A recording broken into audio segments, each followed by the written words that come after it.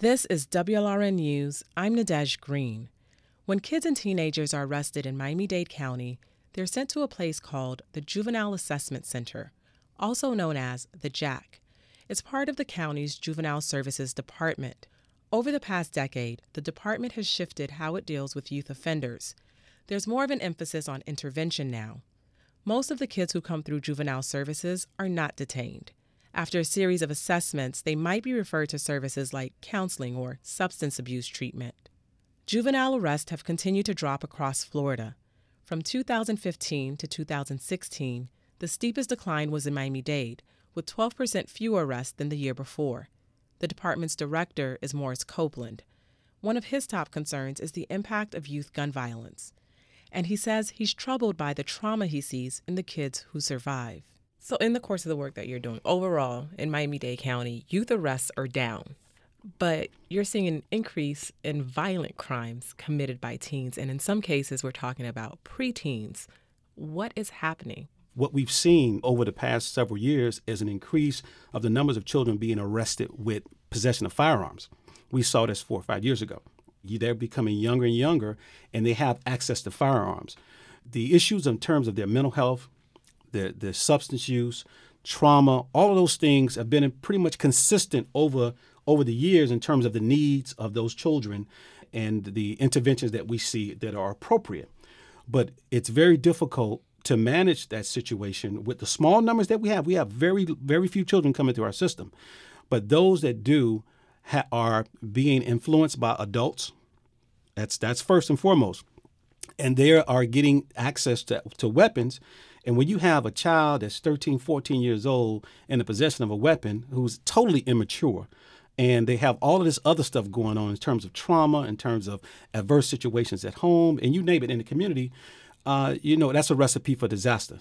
You're in a unique position where sometimes you're seeing the perpetrator of gun-related crimes, and sometimes the same young person accused of a shooting has also been a victim to gun violence. Yeah. How do you begin to deal with that situation? That is one of the most challenging situations for me, and I know for my staff and many of us that work in this business. A lot of these children have been shot before they come through, and they all know each other. How do we break down getting rid of that thought process of revenge, of taking things into your own hands? We have to find new ways to reach them, because we know they won't talk in public about some of these things that are going on with them because they're young men. They can't let down their guard on many occasions, especially in front of their peers, and definitely not in front of me, people like me that wear suits. I mean, that's a sign of weakness to say, hey, man, this happened to me, this happened to me. It's more acceptable, and to keep your street cred, to keep that, not share that stuff, those things that hurt you, those things that bother you. And but it takes an individual relationship with these young men. How does the issue of youth gun violence impact you personally? Well, I experienced that as a young man growing up in Miami-Dade County. Many of my friends were lost to gun violence. I grew up in Liberty City. I grew up over near Scott Projects in that area in Lincoln Field. Grew up right down the street. I remember a situation where a guy put a gun in my head, and I dared him to pull the trigger. I was 14 years old.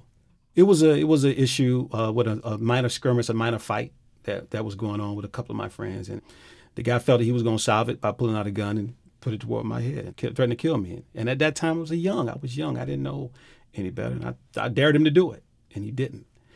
But that was a blessing for me. That was a turning point for me, and I recognized at that point in time that God let me stay here to do something great with my life. It sounds like that kind of led you to this work to begin with. So when you're out here doing this work with these young men, mostly young men of color, do you see yourself in them? Every day. That's why I can never turn my back on any of them.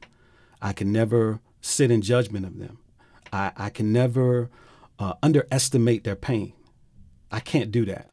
That was Morris Copeland, director of the Juvenile Services Department of Miami-Dade County. This is WLRN News. I'm Nadej Green.